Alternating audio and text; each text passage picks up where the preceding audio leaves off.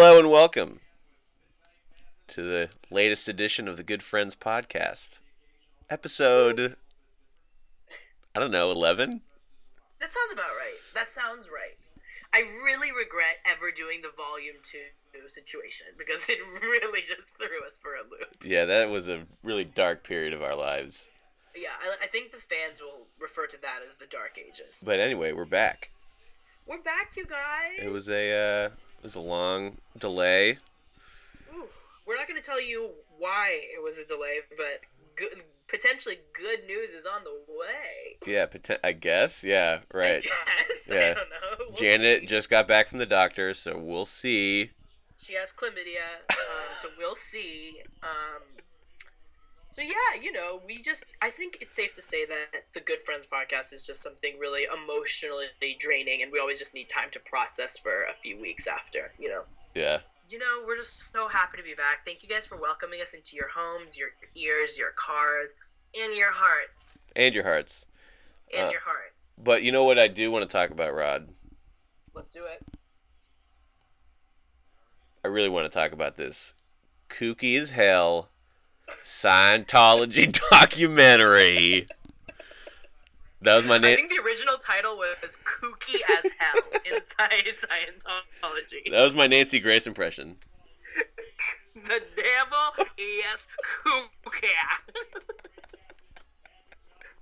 Nancy Grace would have a field day if she tuned in to Going Clear on HBO last weekend. Yeah. She would have just been screaming like, "You think there's aliens and volcanoes? That's everything!"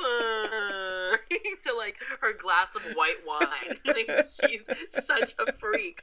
But everyone in Scientology is a freak. She's probably a Scientologist. She's such a freak. It's starting to make sense. I think she probably is a Scientologist.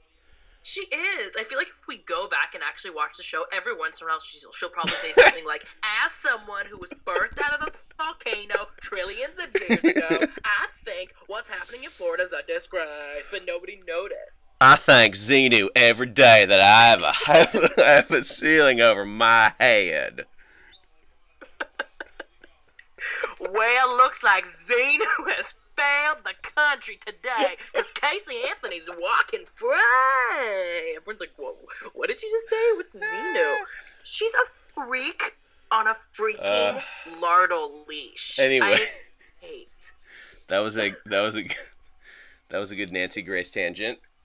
That was. We should have one. We should have a segment called Nancy Grace Tangent where we just do a Nancy Grace impression of a topic. Yeah.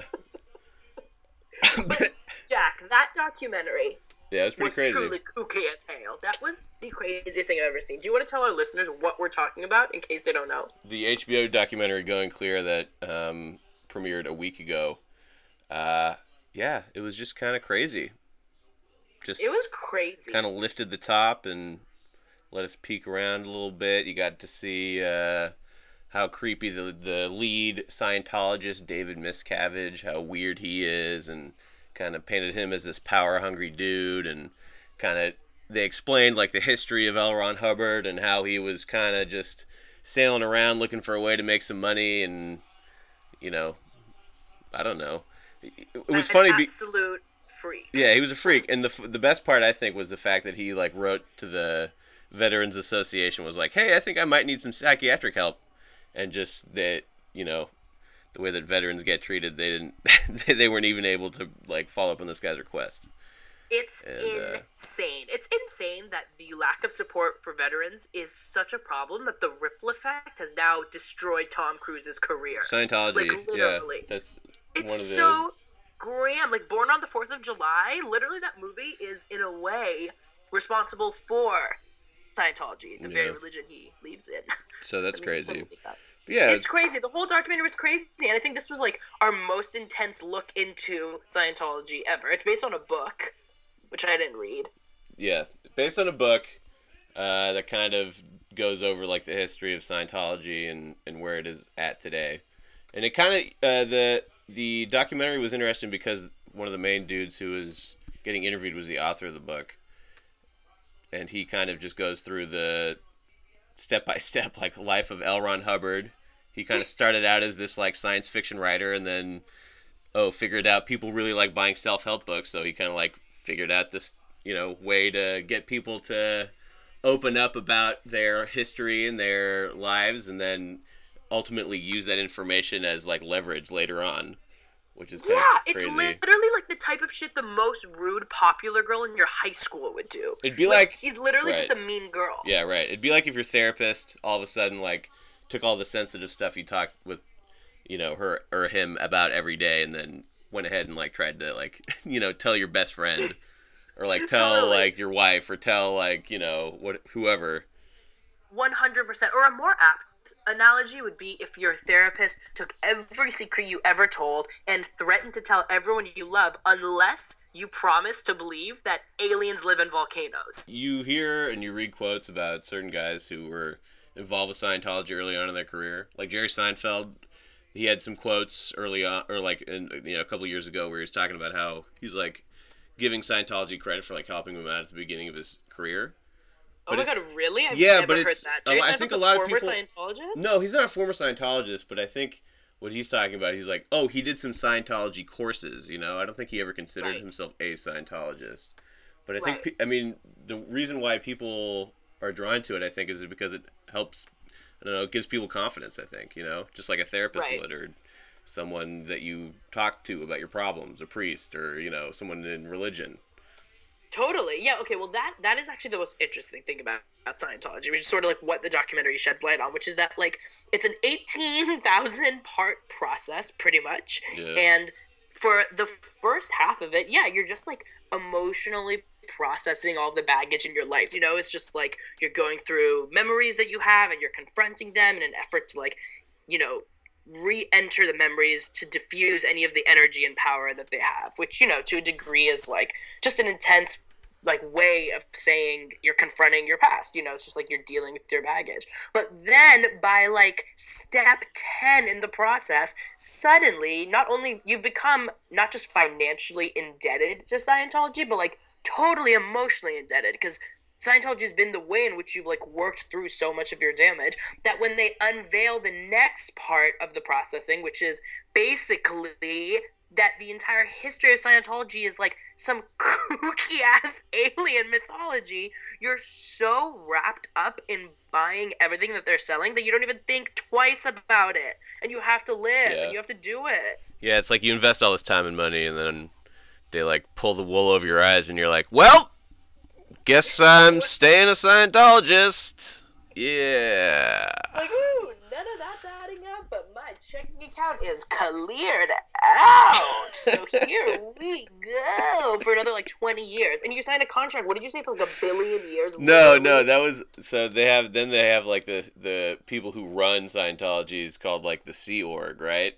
Mm-hmm. And so when you sign up for the Sea Org, you sign a 1 billion year contract where you're like working for them for 1 billion years. Like, yeah. So every single life you have, every single reincarnation you have, you're Sea Org member. Oh my goodness. If you were someone who was formerly Hindu and like couldn't like fully get rid of those ideas of reincarnation, and then you became a Scientologist, you would literally be in your mind signing away every single life you've ever had and will have to this truth. So freaking Graham. I mean, the whole thing is just like really, really, really crazy. Okay, I feel like we should give the synopsis of like what the reveal is of like Scientology's like historical like story, like the story that they basically tell you. Which the mythology behind the mythology. Yeah, the creation story. The slice of fiction, as I call it. Yeah, so basically, the entire idea of Scientology that you're told halfway through the process, once you're already in deep, is that the Earth is not like 6 billion years old, but is actually like 25 trillion years old, and that like alien, like on another planet in another galaxy, there is this planet in space where like everyone on it sort of looks and lives like we did in the 50s, like relatively industrialized, like sort of advanced enough technology wise, like they're living normal lives, but there is this like totalitarian alien leader named Xenu who takes a lot of the people of that planet and puts them in like I don't even know like Yeah. frozen beds or something, sends them off away from their like crazy planet into what he calls the prison planet, which is Earth. My favorite part of that Drops their story. asses Hold on, into wait. volcanoes. My favorite part is that he like sends everybody in spaceships that look exactly like airplanes.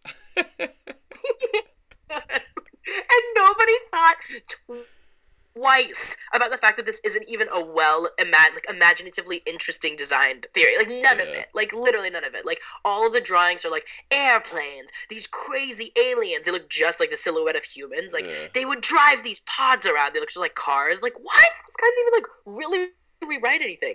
So the theory is that like these aliens were thrown out of their like future planes and thrown into volcanoes in the prison planet of Earth. And when the volcanoes blew up, like and like created life as we know it or whatever, those alien spirits like entered the human body as we're born. So like each one of us has like maybe 100 of these alien prisoners. They're called spirits Thetans. in our body. What are they called? They're called Thetans. Oh my god, yes, exactly. Your memory's so good. Yeah. Starting to think you might actually be a Scientologist. But we'll get to that later. Yeah. And the entire idea of Scientology is that all of your neurosis and your like psychosis and trauma is actually just like these crazy ass like alien volcano spirits that Scientology will eliminate through processing or through the process of going clear, which is basically when you like pass a given section and like work through all of your baggage. Yeah, or whatever. they call it auditing. They call that process auditing. Auditing. Right. Okay, the amount that you remember is actually so dark that I just don't know if I can trust you anymore. It just seems like it's an entire business model built on guilt, on making people feel guilty and emotionally like just devastated. You know? Yeah. Will you explain the Sea Org drama to our listeners who maybe did not see this documentary? I recommend everyone see it because your mind will be blown. Yeah, no, I mean, basically the people in the Sea Org were, like, kind of treated crappy. But I think the point is, like, you know, like, when you join, like, a clergy, if you're a monk, they make you do, like, hardcore stuff, like, not talk, and, like, walk around in a hood Right. and, like, shave your head. I think this is the way the Sea Org operates is the same way that they, where they have, like, kind of inhumane conditions. They do all this work, like, 13 hours, 14 hours a day. They don't sleep a whole lot. They don't make like hardly any money. And then like if they do poorly, they get sent to this like crazy holding cell area called the hole, I think it's called, or the Right, like the two trailers place. yeah, the two double wide trailers. And yeah, they Yes. just have like they play like fucked up mind games with these people. But yeah, So sad. they It's, had a like, bunch of- so messed they had a up. bunch of like Sea Org members on there, and they were like, yeah, at the time, if you had like busted in on the door and like opened the door and turned the lights on and like looked at all of us who were getting like messed with and like asked us if we wanted to go free, we would have said no, we want to be here. The whole thing just made me want to throw myself out a window. The fact that they're like tax exempt and are like $1 trillion people like company. I want to just yeah. call them a company. Like I don't know what to call them. The best part is they said that like the like memberships in Scientology are like on the decline like every single year. But the crazy thing is that they're still incredibly rich because they invested so much in real estate, like really expensive real estate. Right. They have like great real estate all over the world, and so they're always going to have that. That's like something that, you know, doesn't ever lose value. Right, and you don't have to pay taxes when you like flip money from real estate and put it back in the market. Well, but you don't. So you You just also don't have keep to pay making money. taxes if you're fucking tax exempt, just like Scientology Oh, that's right. is. Yeah, totally. So it doesn't matter to them. It's crazy. I mean, you're right that there's nothing really that much crazier about this than any religion. But I think it's just the fact that it feels really current and it's like we're not far enough away from it for it to Yeah. feel real. And they you know? like so clearly like have human rights violations happen every single day. Right, that's the You know? thing. Like, if I ask them to explain to me what the religious beliefs of this organization is, just like what the fundamental principles of their belief system is, they wouldn't be able to. They can tell me, like, the science fiction movie that they believe in, but, like, what are they? Like, what do they do? What do they believe in? So, yeah, that's going clear. That's Scientology, and that is Xenu. Yeah. I want to talk to Rod. Rod, you were talking to me earlier, and you were mentioning to me how if you took a sporting event, the game's already been played, you go back in, you edit out all the commercials and all the waiting around. If you were to able to edit music and flashy shots into sports, you'd be into it. Girlfriend, I'll tell you what made me decide this. The emotional roller coaster that is canceled TV drama Friday Night Lights, which I have been balls deep in. Okay. Literally gagging at the shaft of this show. Okay. It's so good. I hate sports, and I cry during every single episode. I've cried like 2,000 times. Every I'm episode? 6 episodes in. Wow. I know. Well, you do the math. Tell me how many times I cried. I can't. I'm not gonna lie. I'm at least proud of you that you're not watching the Anna Nicole Smith show anymore. You stopped watching your early 2000s reality show reruns, so that was a dark binge. That was a dark period of your life again. Proud of you for moving on from that. I will say that I've never seen the show, although the movie was really good, and I've heard really good things about the show. Everyone loves the show. Boy, do they! I feel like everyone really loves the show. It's like one of those shows. People love the show. It's one of those shows. It's like Scrubs. It's like the show that no one watched, but also has like a really strong following. Totally. You know, that's how Scrubs. Yeah, was. totally. Except I like really, in retrospect, don't like. I feel like Scrubs will not age well, and I feel like Friday Night Lights might. Interesting. But here's another Here's a follow-up question for you, sir. Yes. Okay, so do you realize that Friday Night Lights is a fictional dramatic show that isn't I've never seen it. I don't know for sure, but I'm going to go ahead and guess that it's not even half of the time like about football. Like how much how much actual football is shown on the show? Okay, so that's a good question. I will say this.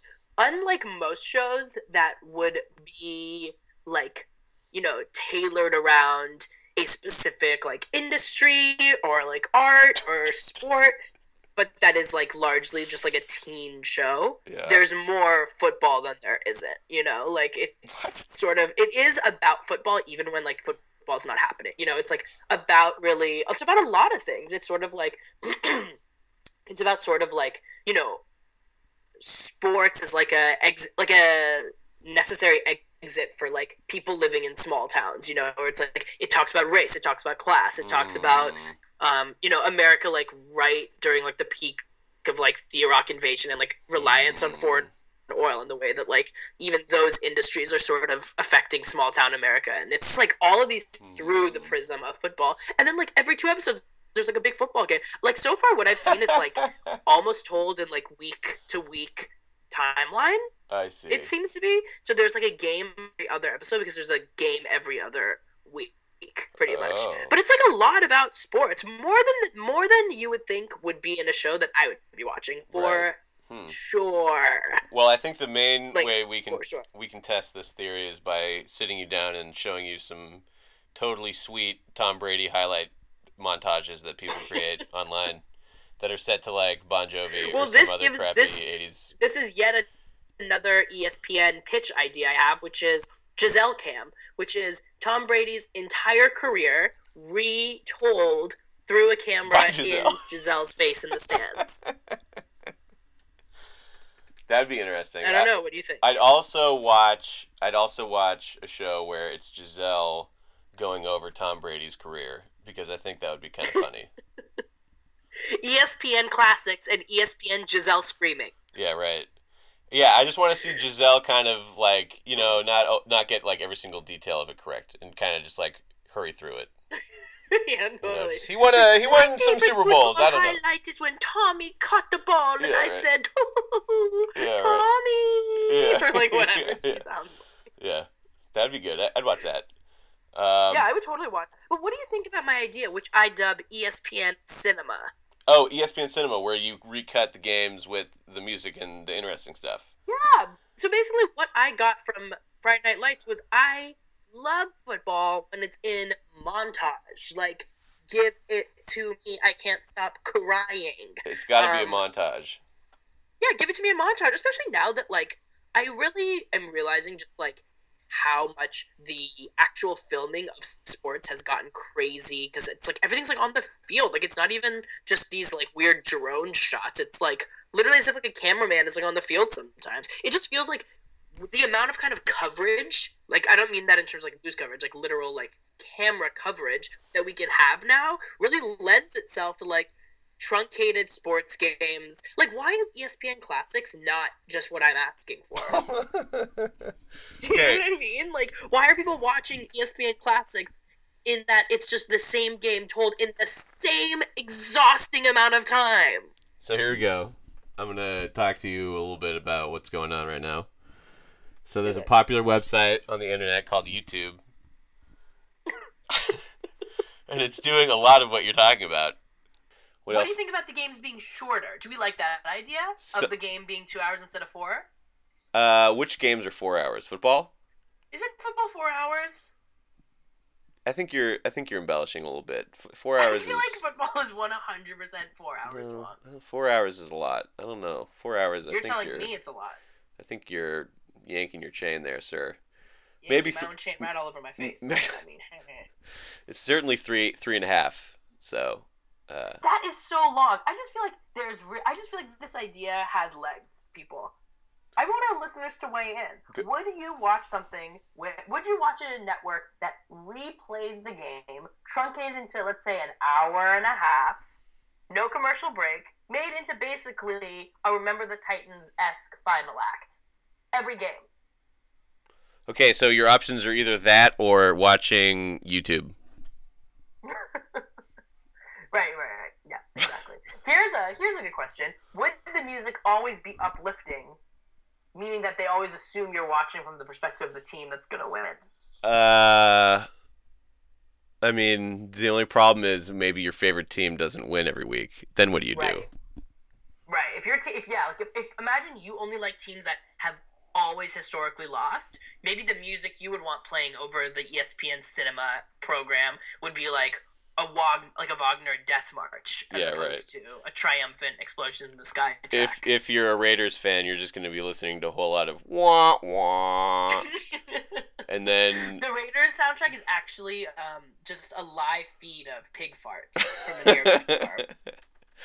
no, but I'm joking. The Raiders they'll be good one day, but They will. and I then feel if like the Raiders, like, their color scheme, their general aggression, they're the type of team that's going to do really well when the world goes to hell and we're like too dependent on peak oil and stuff. Like they're a team that's going to thrive during a dystopia. yeah, exactly. And then the Niners song would be something backstabby.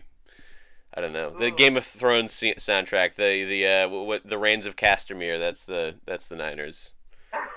That's the Niners music See, that they there's get. so much, right? I think you Yeah. actually like this idea. I think it's good. How many channels does ESPN have? Like 5? I don't know. They got a bunch. They got ESPN, ESPN2, ESPN News, ESPN Deportes. They have ESPNU. I don't What know. is ESPNU? That's like ESPNU is like lower level college athletics and Oh, like for sure. weird. You as a person. Yeah, like UC Davis would be on ESPNU. Or like Santa Cruz's really good shot put team. No, they wouldn't be on. Okay, loud and clear. I mean, I just really think that this idea has legs. I don't know who to pitch it to, who to talk to about it. If any of our listeners have any ideas, any emails they want to shoot my way, Maybe you could please start a do. hashtag. Ooh, I like that. Hashtag ESPN Cinema. ESPN Cinema, and then we'll start a Kickstarter where, in exchange for a donation, we'll give you some unedited lost clips. For everyone who donates to ESPN Cinema, you will receive one unheard clip of the Good Friends podcast. And trust me, you don't want to miss them. Yeah, they're unforgettable. They are unforgettable. Meaning that if you really, really, let's say, wanted to forget them, like so much, or whatever, like you just really wanted to, you couldn't. Mm-mm. Yeah, it'd be tough. It would require a lot of time and a lot of people to help you through it if you wanted to forget. Yeah. So yeah, that's ESPN Cinema. So that's a good thought. I like that idea. Thank you so much, and You won please me link me to some of these great YouTube videos so I can see what they did wrong and exploit it for when I sell it to a major company. Okay, we'll do. And now it's time to get to our good friend of the week. GFOTW or GFTW. Gafat.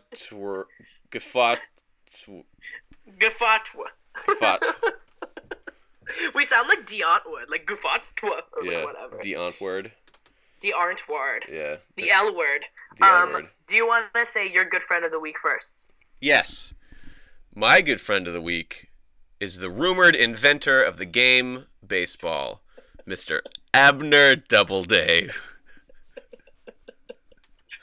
So did nothing else happen this week that maybe inspired you to find a good friend? No, but it's the rumored inventor of a centuries-old sport? Yeah, it's opening day on Monday, so that's why. All right. Well, that's fair. That's fair. That's very timely. But to be fair, many speculate that baseball evolved out of the game rounders and cricket, and the Abner Doubleday creation mythology was kind of something that was exploited by newspapers. Ooh, is that true? It's very true. I always just assumed baseball was another thing that white people stole from black people. No. It sounds like something. That sounds like your white privilege seeping on in, but it's okay. Yeah, no. I mean, it evolved out of cricket and rounders, and those are very English. So. Yeah, I've played cricket, and boy, do I hate it. Have you really? Yeah, I have. That's the one with like the little hammer, right?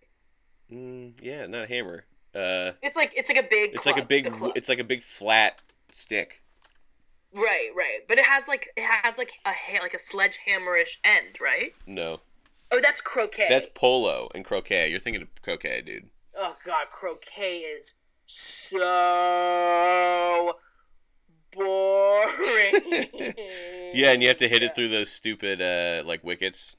Yeah, it's basically like golf meets horseshoe. I was like, okay, you took the two longest, most boring games, put them together, and made them longer. Like, what but on earth? I mean, no one watches croquet. That's like a sport they played in the Victorian age. Yeah, it's so nasty. Like, anytime you see, like, a period piece that takes place, like, I don't know, like, across the pond or something, like, Downton Abbey, like, you always know people are rich and smart if they're playing that game. And it's like, are you joking? Like, literally, these people are probably so boring. They'd be the worst people to have at a dinner party. They only talk about, like, oh, like, did you see that little mouse, like, go under that cupboard? Or, like, whatever those people talk about. Yeah, that game sucks. So tell me about Doubleday. What makes him so special? Why are you continuing this lie that he created baseball? I'm not continuing the lie. I think it's just kind of a funny name. And then, one, it's a funny name. Sure. 2, it aggravates you. And then 3, it's opening day. And he's like, he would be the person to peg, the invention of the sport on someone. Right, like we wouldn't have this Monday without this idiot. Yeah, I'm not gonna call out the group of 12 dudes who decided one day to, do this instead of that when they're playing the stickball game. That's boring. Right. True story. Mr. Abner. Yeah. There you go, buddy. We salute you. Good friend of the week. Thank you so much for what you've done. For me, I don't know. You have a different one, right? Yeah. What if I had the same exact Also Abner. one? Yeah, I don't know if I don't know. My good friend of the week is Abner Doubleday, the rumored creator of basketball too. Weirdly, like what? Nah, dog. That's James Naismith.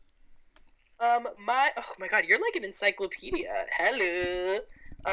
So my good friend of the week is literally the entire cast of Furious 7, which I saw yesterday and wept through. Like, are you noticing a trend of our topics today? I cried through everything. Yeah, you're emotional these days. I don't know what it is. I'm really emotional. I think my once a year period is like really starting to kick in. But your basically, butt period.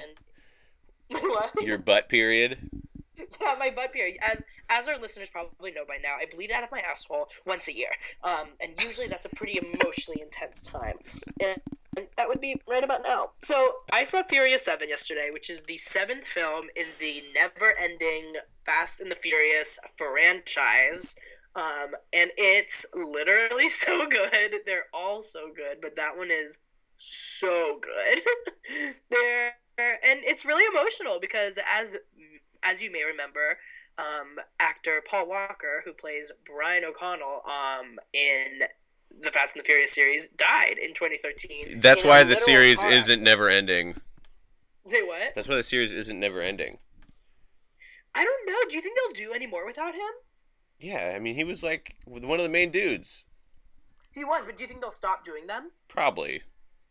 I think it would be really tacky if they did. I will say this. I do hope it's the last one. I do feel like they're at least going to make the last one. I don't know if the studios will be as respectful, but I don't think this cast that we've pretty much been watching for 14 years is going to come back. It's funny that because I find this series kind of perplexing because, admittedly, I haven't seen one since Fast and Furious 2. Too Fast, Too Furious.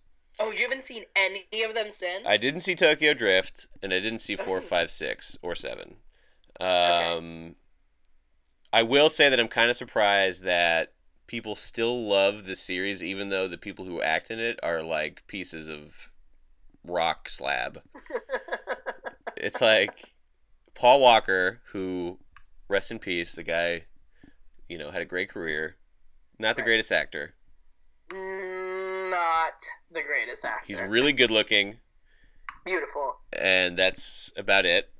That's about enough, to be honest. And then Vin Diesel sounds like, I don't know. It sounds like someone jammed a frog down, like, Howard Stern's throat or something. No, totally. I feel like Vin Diesel is what happens if a toad, like, had sex with, like, a tree stump or something. If a toad had sex with Rocky Balboa. Vin Diesel is what their baby would shit out. Adrian. Is that a sentient piece of turd? Yeah. His name is Vin. That's an action star if I've ever seen one. Like, literally. Yeah. What do you think of the rumors that Vin Diesel's gay? Is he gay?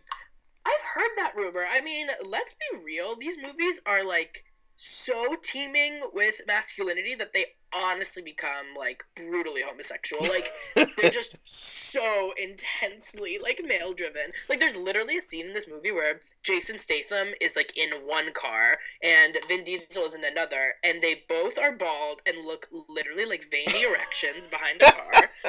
And they, like, speed up towards each other, and the cars, like, spoiler alert, crash right into each other for no reason. It's the craziest scene, and it literally looks like a mechanical equivalent of an orgasm. It's nice. The weirdest scene I've ever seen in, like, a major movie, because it makes no sense, and you just have these two, like, veiny balls driving, and at that moment I was literally like, is this the gayest movie I've ever seen in my life? Like, literally, I'm not sure. They're so weird. But that's also why I love them. Like, the bromance is, like, in full effect. Like, 86% of the script in this one is literally Vin Diesel, like, finding a way to, like, push his mouth out of his turd body to, like, utter the word family. He literally nonstop is like, we do this for family. Like, every minute he can. Like, yeah, literally, there's a scene where, like, I won't explain how or why because I actually can't, not because of spoilers,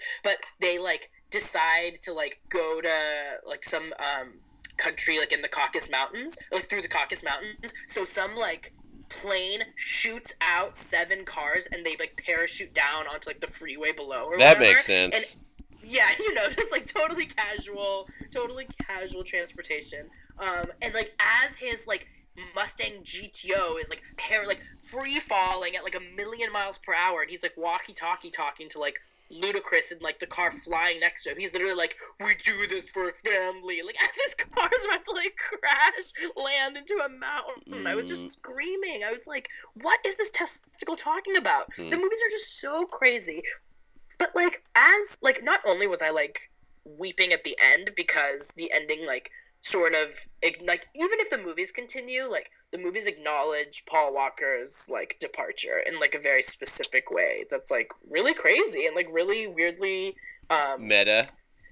not even meta. I mean, not meta. Like, not meta would be like if if his character was like to die in a car accident Yeah. after a charity event. But like, literally, it's like it doesn't. Yeah. It's like it's diff. I don't know. I don't know how to explain like what it does. It sort of knows that you're going into it with like that already in your mind. You know, Right, it kind of right. like lingers in the whole movie. You know. Right. And like it's like one last ride. I like won't spoil how it is in case anyone sees it, but like when I was leaving, I was just like thinking about these movies and like they're really weird and like the last real big huge franchise that we have that's like totally original. Like it's not based on anything. It's not based on like a comic book or like a toy or like a young adult novel. It's like Yeah. like a totally original franchise for whatever it is. And like I don't know. It's like really it's like a racially diverse cast, and they're like leading a multi-billion-dollar franchise. And like I don't know, it's like a weirdly progressive series of action movies, and like you don't really see a lot of movies like this. Even though they're like dumb, they're kind of like I don't know, fiercely important in some weird way. Yeah, I feel like. Well, that's cool. Maybe I'll have to do some catch up and watch some. You literally have to because as I learned from my look, because I've seen them all. I have been following, but like they're literally the timeline is so unnecessarily crazy. Like the third one, Tokyo Drift, technically takes place between the last movie and this movie, and like 4 and 5 and Really? 6 are prequels to Tokyo Drift. Whoa. Like it's so unnecessarily confusing. That's really dumb. It's really weird. Like it's just really like the timeline is overly invented. But I don't know. Yeah, I think if this is the last movie, I don't know if it is, but if it is, and we now are looking at Furious 7 as like the final chapter of this like decade and a half long franchise, I have to sort of like tip my hat to like this crazy series of movies that like literally once took place in like central LA and like the craziest action scene in the first one was like when two cars jump past train tracks right as a train's passing. That's like the craziest thing that happened in the first one. And now we're at like number 7, which takes place in Abu Dhabi and has like a plane, like a car flying through 3 Abu Dhabi skyscrapers. It's like I don't know. This movie is really, really crazy. This franchise has grown a lot, and I was emotionally stirred at the end when they say goodbye to Paul Walker. And I'll say this: these movies certainly don't seem to promote safe driving habits. That's the Slate article that's going to come out on Monday. Like, why we need to talk about driving ethics in Fast and the Furious? Like, ugh, blow me. I hate the internet. No, it does not promote safe driving. In fact, it actively tells you to drive crazy for no reason. Literally for no reason. Good. So yeah, everyone should see Furious 7 and literally bring a box of lotion-coated Kleenex because it's really emotional. All right. Do you want to get to the Devil Tongue of the Week? Oh, yeah. Yeah, you bet I do. So, Devil Tongue of the Week goes to a literal piece of pop culture slime that I like to call Rita Ora. Who is she? I could not tell you. I could not tell you a single song by her, a single album title of hers, a single movie. I couldn't tell you what brand she's the face of, but I can tell you that I totally know who she is, and I'm pissed about it. Yeah, no, I mean, the name sounds familiar. I'm aware she exists. I don't But know like, why. why? Why Yeah. do we know she exists? I don't know. Isn't she's famous in the UK, isn't she? I don't know. I kind of feel like everyone there is like, who? I feel like everyone in the world is like, wait, who? I think she's more famous over there. I mean, She's definitely more famous there. She's like their version of Rihanna, but she's still like not that famous. not Do you know talented. what I mean? Yeah. Like I just don't understand why she's everywhere. Like, let me paint you a picture. Me in a dark theater in London watching 50 Shades of Grey. I'm chilling, Okay. and the camera is following Christian Grey and Anastasia Steele as they walk into Christian's mother's house for dinner one night. And as Anastasia's like taking off her jacket, we hear from off screen, "Oh, Christian!" And Christian is like, "Oh, that's my sister, Mia." The camera turns. It's literally Rita Ora in a crazy Uma Thurman Pulp Fiction wig, and I let out a screech in the theater because I was so pissed off. Why are you pissed off? She's an actress. She's in a movie. Junior, how literally dare you? She'd be like, why are you pissed off? She's an actress. She's not anything. She's literally just a human who keeps showing up places. Okay, here we go. Okay, wait.